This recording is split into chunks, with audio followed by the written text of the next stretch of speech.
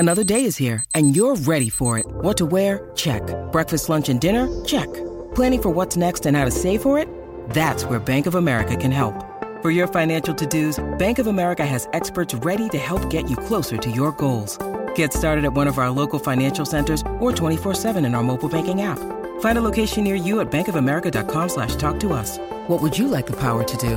Mobile banking requires downloading the app and is only available for select devices. Message and data rates may apply. Bank of America N.A., member FDIC.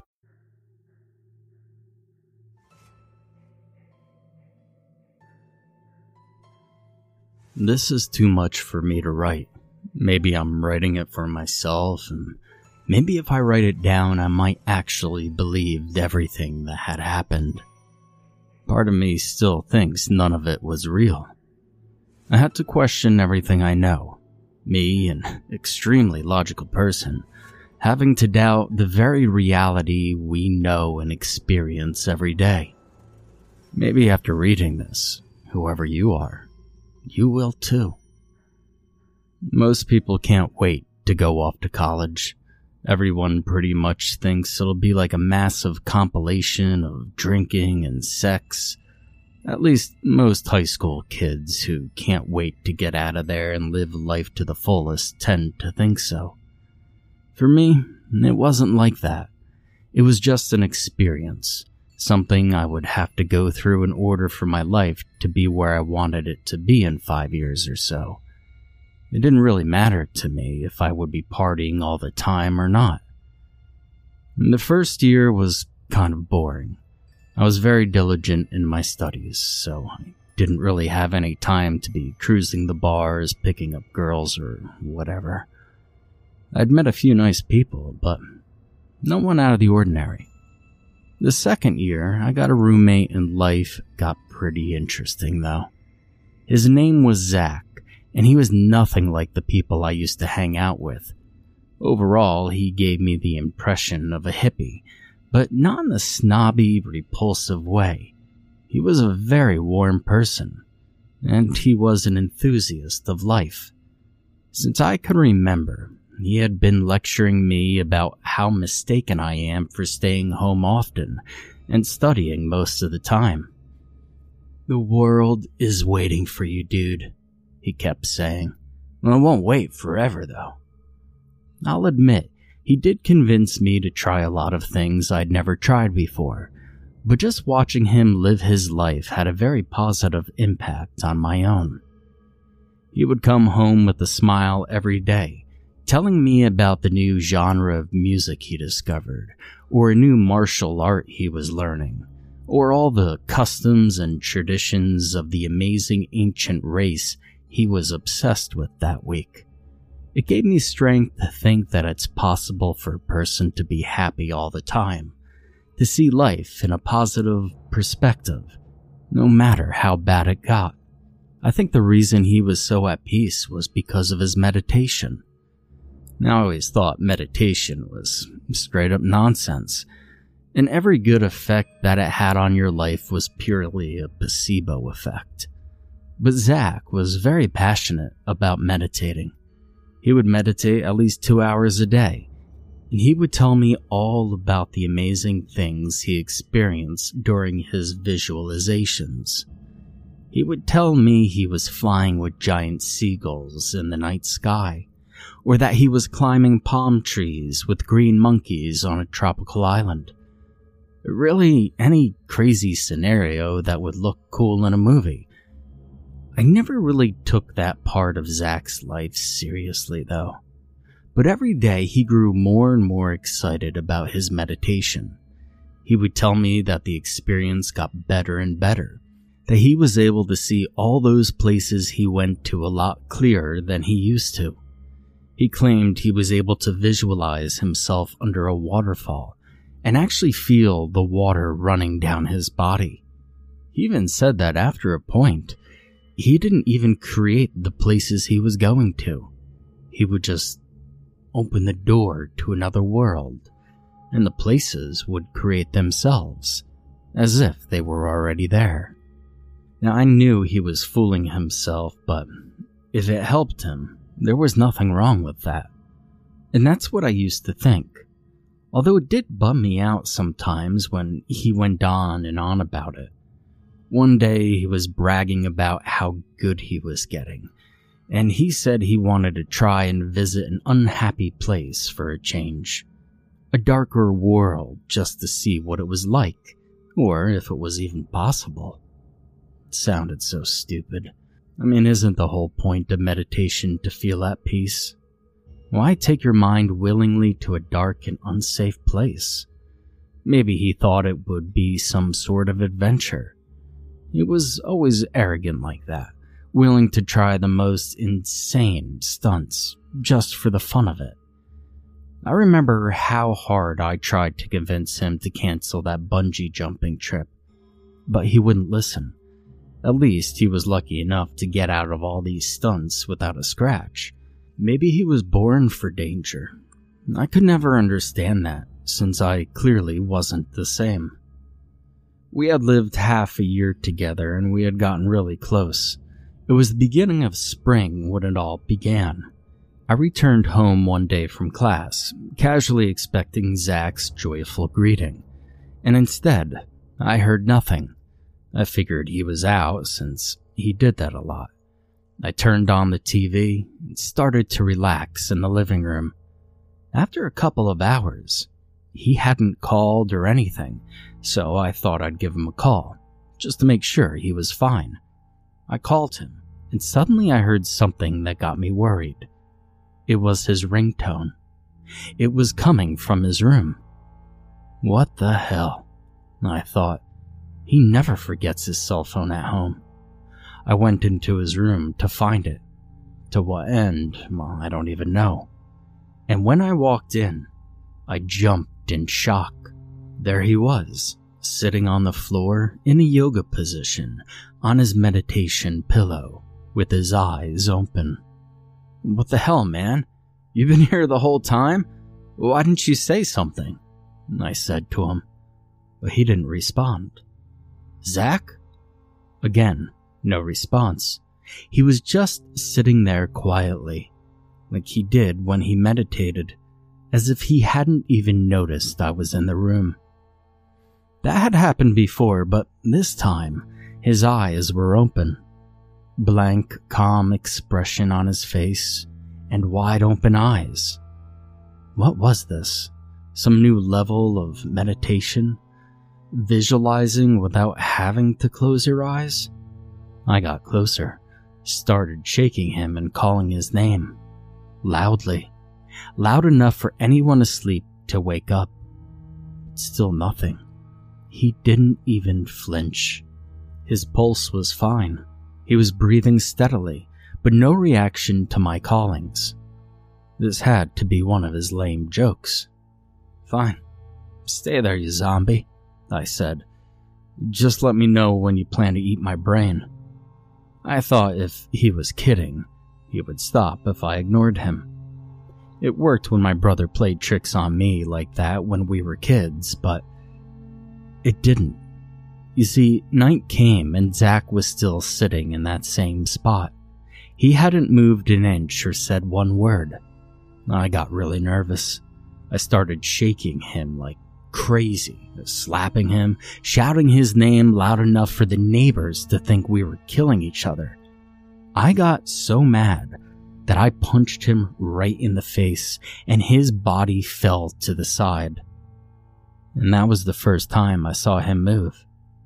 He simply picked himself up, really slow, without changing his numb expression, and he got himself in the same position. I decided to leave him alone for the night, and if the next day he was still like that, well, I would call a doctor. I barely slept that night. I couldn't help but imagine various supernatural explanations as to what was happening to Zach, but I tried to shake them off, thinking that it was probably some kind of mental illness. The next day, not to my surprise, he was still like that. I tried to contact him a little bit, but as I expected, it didn't work. That's it, I thought. I'm calling the doctor. I had to help him in any way possible, and if this was the only way, I was willing to go through with it. The moment I picked up my phone, I heard something behind me. It was a silent growl, low and consistent, but very intimidating, like the sound a dog makes when he's threatened. I turned around and I saw Zach standing there just outside the room with the same expression on his face. The sound was coming from him. "Zach?" No response, just that threatening, continuous growl. I know what that sound meant. It gave the same feeling you get when you hear a cat hissing or when you see a dog showing his teeth. It was a warning that I was doing something that he wasn't happy with. I was terrified, but an idiotic part of me wanted to confirm my feeling, so I did something I regret. I pressed the button on the phone. He charged at me. He let out a roar so heavy, so frightening, like the roar of a giant predator, and he came right at me. My reflexes worked so quickly that I jumped back on the couch and threw the phone to the other end of the room in one motion. And when I threw it, he stopped. He didn't even look at me. During that entire intense charge and that hellish roar, his expression remained the same, cold and blank, not even looking at me. It was as if, and I didn't even want to think that at the time, Zach wasn't the one who attacked me. Now after that, he went back to his room and he sat in the same position. He knew I was calling the doctor, I thought. He knew and he didn't like that. That means he knows I'm here. That means he could hear me, but he chooses not to interact with me. This is mental illness. It has to be a mental illness. But as much as I tried to convince myself, deep down I knew. That roar, no matter how insane one could be, could not have been produced by a human. 2 days went by, and things only got worse. Anytime I reached for the phone or the door to go outside, I heard the growl. He didn't want me to tell anybody about him. He would threaten me every time I tried to contact another living soul. Even when I sat on my computer, the moment I tried to log in to any social site, the growling would start. He hadn't eaten or drank anything since I had found him like that. His eye sockets were turning darker, and his skin pale. His expression had also started to change from an expression of numbness to an expression of discomfort, as if he was sitting next to a very smelly person on the bus. Whatever I tried wouldn't work, begging him to talk to me, saying I was willing to do anything to help him. Nothing worked. And then I remembered something I was trying to avoid. He had said a few days ago that he wanted to meditate to a darker place. Now it sounded crazy, but what if he had done it? What if he went to a place that was so horrible it scared him for life? Or worse, what if he's still there? I had Googled many mental illnesses and none of the symptoms seemed to match Zach's. I didn't want to let my mind go there, but it was the only explanation that tied up all the loose ends. Except for the fact that meditation was crap to begin with. But what if I was wrong? And then, my thoughts were distracted by a sound. It was a scratching sound coming from Zach's room. It sounded like a cat sharpening its claws on wooden furniture. My heart started pounding. I had to see if he was okay. I slowly opened the door and looked inside, trembling with fear. And boy, was I right to tremble. Zach was sitting there, in the same position on the floor. Only this time he was holding a pocket knife in his right hand, and he was carving on the wooden floor with great force. However, the chilling part was his expression. His face turned red, sweating all over, veins popping on his forehead. Overall, he looked like an athlete trying to lift weights of 100 tons. I rushed to his side, asking what was wrong, begging for him to let me help him. But he wouldn't answer. He just kept carving the floor and looking like he was being tortured. Then I turned around and looked at what he was carving at the floor. I realized he was carving letters. My entire body went cold. He has my heart. I struggled for hours trying to comprehend what was happening and what I could do to fix it. I couldn't call for help, for Zach would attack me. I couldn't give him any medicine because I didn't know what the hell this disease was. And even if I knew, I doubt he would have let me give him medication. Everything was starting to point at the scenario my mind was trying to avoid. That something had taken control of Zach. He had gone to a place he wasn't supposed to go, and he paid for that mistake. But there is something I knew for sure. Whatever was inside Zach did not want me dead. It showed that it could have killed me any time when it made Zach charge at me so violently. However, it never chose to attack me for no reason. Maybe it wanted something from me. Maybe Zach was somehow preventing it from attacking me. Or maybe it wanted me for when it was done with Zach. And I didn't even want to think about what it was doing with Zach, wherever he was. There were times when I thought I was being insane, that I had to stop all these crazy thoughts. But it was like a part of me knew that they were true, like a survival instinct telling me a predator was nearby. And that predator was disguised as my best friend. I was alive for a reason. I was supposed to do something. I knew what had to be done. I had to meditate.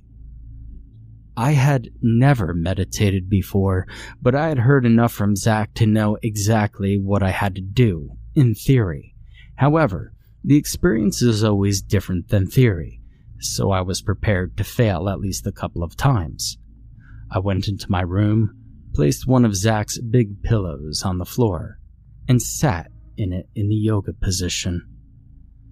First of all, I tried to clear my mind and relax, which wasn't easy considering what I had just witnessed and where I was planning to go.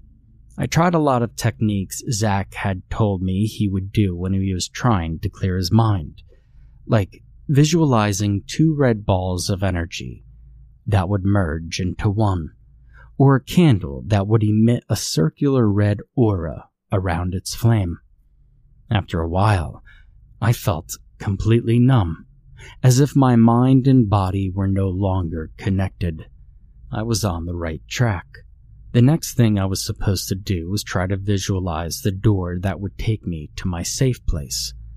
But I knew that Zach was not at a safe place, so I had to visualize a door to a dark, mysterious realm. Now, on one hand, I had no idea how that place looked, but on the other, neither did Zach, and he ended up there anyway. So there was a chance that if I just visualized myself heading into a dark place, I would manage to go where Zach had gone. I started to see a gray door and I was slowly getting closer to it. I wasn't sure if I was doing it right until I heard the whispers. I couldn't make them out. They were high-pitched, and they sounded as if they were produced by 1,000 people. But it felt as if, or at least to my instincts, felt as if they were trying to lure me closer. I had to trust my instincts. They were the only weapon I had to help my friend. I went closer, and the door opened itself as the whispers were getting louder. I walked into the darkness within. My eyes opened by themselves. For a moment, I thought I had failed since I had woken up, but after a few seconds, I knew I had succeeded. I was in my room, but it was different. Everything was darker and the entire environment was in a dark blue color. There was a blue light coming from my window, even though it was night when I started meditating. I tried standing up, but it took more strength from me than it usually does. Even taking a few steps felt new, as if I were learning to swim. I walked into the living room. My footsteps echoed so deeply, it was like walking in the bottom of the ocean. And the blue shades that surrounded me sure made me feel that way. I thought I could hear very faint whispers as I was heading to Zach's room. For a second, I even thought I heard the laughter of a child. I turned the knob and expected the worst as I was walking into Zach's room. It was exactly like mine. Everything was dark blue, like I was in a fish tank. Zach wasn't there, and also missing was the strange carving on the floor he had made earlier. But on the wall, next to his bed, there was something that was not in the room I knew. It was a black door. That was the place I had to go. My instincts were shouting to walk away from the door, and that's how I knew I had to cross it. I would not let my friends suffer in there alone, and I gathered all the courage I could and opened the door, and inside, I saw darkness. Only darkness. Not even the floor of the adjacent room was visible. Maybe there was no floor. Maybe I was about to walk into a bottomless pit. Whatever waited for me in the darkness, I had to find out. For the sake of my friend, I stepped forward into the void. For a minute, it seemed like I had lost my senses. When I opened my eyes, it felt as if I had woken up from a 1,000-year-long sleep. I was in a hallway. It was dark, like the dark atmosphere in my home, but instead of blue, everything here was in shades of red. Dark, threatening red, like the rooms photographers used to develop pictures. The hallway was narrow, and the walls were made of a disgusting material.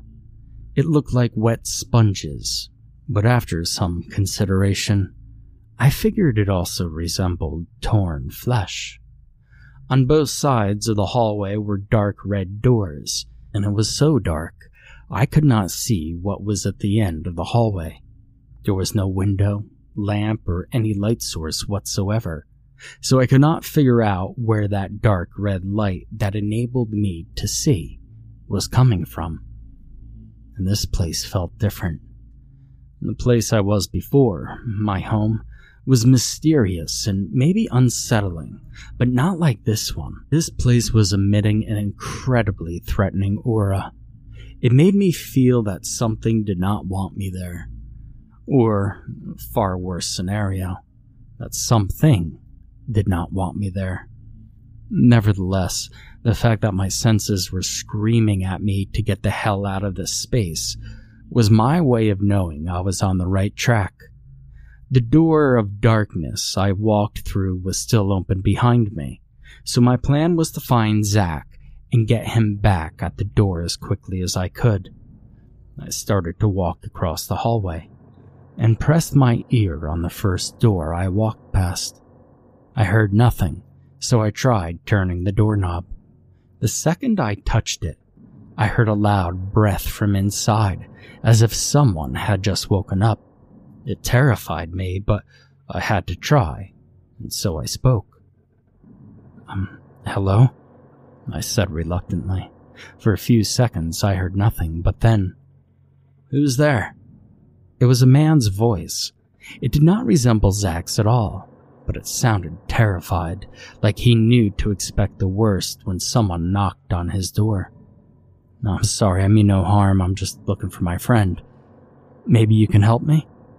Again, there was a silence for a few seconds, but then the door slowly opened. Inside was a small pitch-black room with a small red candle burning in the middle. There were no furniture or windows, just the candle on the floor, and I could faintly see in the back of the room a figure of a man, curled up in the corner. It was too dark to make out any of his features. Can you help me? I tried, hoping to get a response. You shouldn't be here. He sounded old and extremely tired. "I'm looking for a friend. I think someone took him and is keeping here against his will."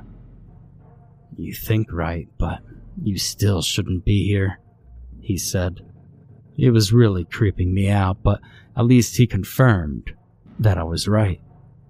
"Well, I have to save him," I said. "I won't leave here without him. Can you please help me?" "Help you? No one can help you now." "Why? I mean, what is this place anyway?"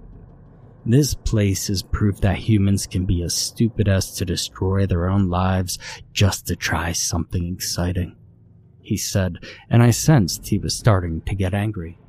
"We all came here by choice, because we were fools. He did not seek us out. He did not hunt us. We came right into his arms. And why? Because why not?" he said, screaming the last two words. After a pause, he continued, "Because some people are so irresponsible, they would try anything. Because deep down they don't believe it can hurt them, but it can. Oh, believe me, we learned that much." I noticed he was doing something to his left arm with his right one. It looked like he was scratching it, but he was doing it really intensely. "We all deserve to be here. There is no salvation for your friend. He came here by choice, and now he has become his latest toy, and he deserves it. Just like all of us." I took a breath and asked the question I was dreading. "Who is he?" And after some silence, he answered, "Well, I hope you never have to know. Now, leave me in peace, and do not disturb the others. You turn around and you walk away." This man was obviously a prisoner. I felt horrible thinking there were so many people who had made the same mistake as Zach, and for a moment, I thought about trying to save him too. But I knew I was already in over my head. There was no guarantee I would manage to save my best friend from this place, let alone other people. Zach was a priority. I left and closed the door behind me, and I continued walking down the hallway, not minding the other doors, figuring there were more prisoners in there. I knew Zach might have been a prisoner too, but the man mentioned Zach had become his latest toy, whoever he was. I figured maybe Zach was with him. Maybe I could find Zach by finding him. I walked past countless doors, hearing extremely unsettling noises from inside them, including screams and paranoid laughter. I didn't even want to imagine what all these people were going through. Finally, I made it to the end of the hallway, and before me was a huge door. It looked like it was made of wax, but there were shapes on it that made me want to vomit. There were human parts, hands, legs, spines, even complete faces were carved like sculptures on that door. They were so realistic, especially the expressions on the faces. Complete and utter despair. I took a step closer, holding my breath, knowing this was the place I was looking for. And the door opened on its own. This room was different than the others. I could barely see because there was a vivid red light flickering on and off constantly. The room was dead silent, and the only thing I could hear were my footsteps stepping on something crunchy. I looked at the floor and tried to make out what I was stepping on in the darkness. My heart froze. I could barely see them, but they were everywhere. Bones. I was cracking them with my footsteps. They were all over the floor. What in God's name had happened in this place? I walked a little closer inside, since the room appeared to be huge. I wanted to make as little noise as possible, since I had no idea who was in there with me. And then I saw it. I saw it, and I regretted every step I had taken closer to this place. I regretted not taking all the opportunities I had to get the hell out of here. I could barely see it, but it was standing at the left corner, its figure flickering along with the red light. It was twice as tall as me. Its skin made it look like a dehydrated corpse. You could see all the bones in its body. Its arms and legs were extremely long, with arms reaching all the way to his feet. I couldn't see his face. It had dark, wet hair covering it, falling on its body down to its waist, and it wasn't moving. It was just standing there in a bizarre position, its right hand reaching to the wall on its back, and its left hand reaching for something to its left. It didn't look like it was even breathing. It looked so weak, but yet so terrifying. That had to be him. Maybe he hadn't noticed me. Maybe he was asleep. I was trying not to move a muscle, not taking my eyes off him for a second.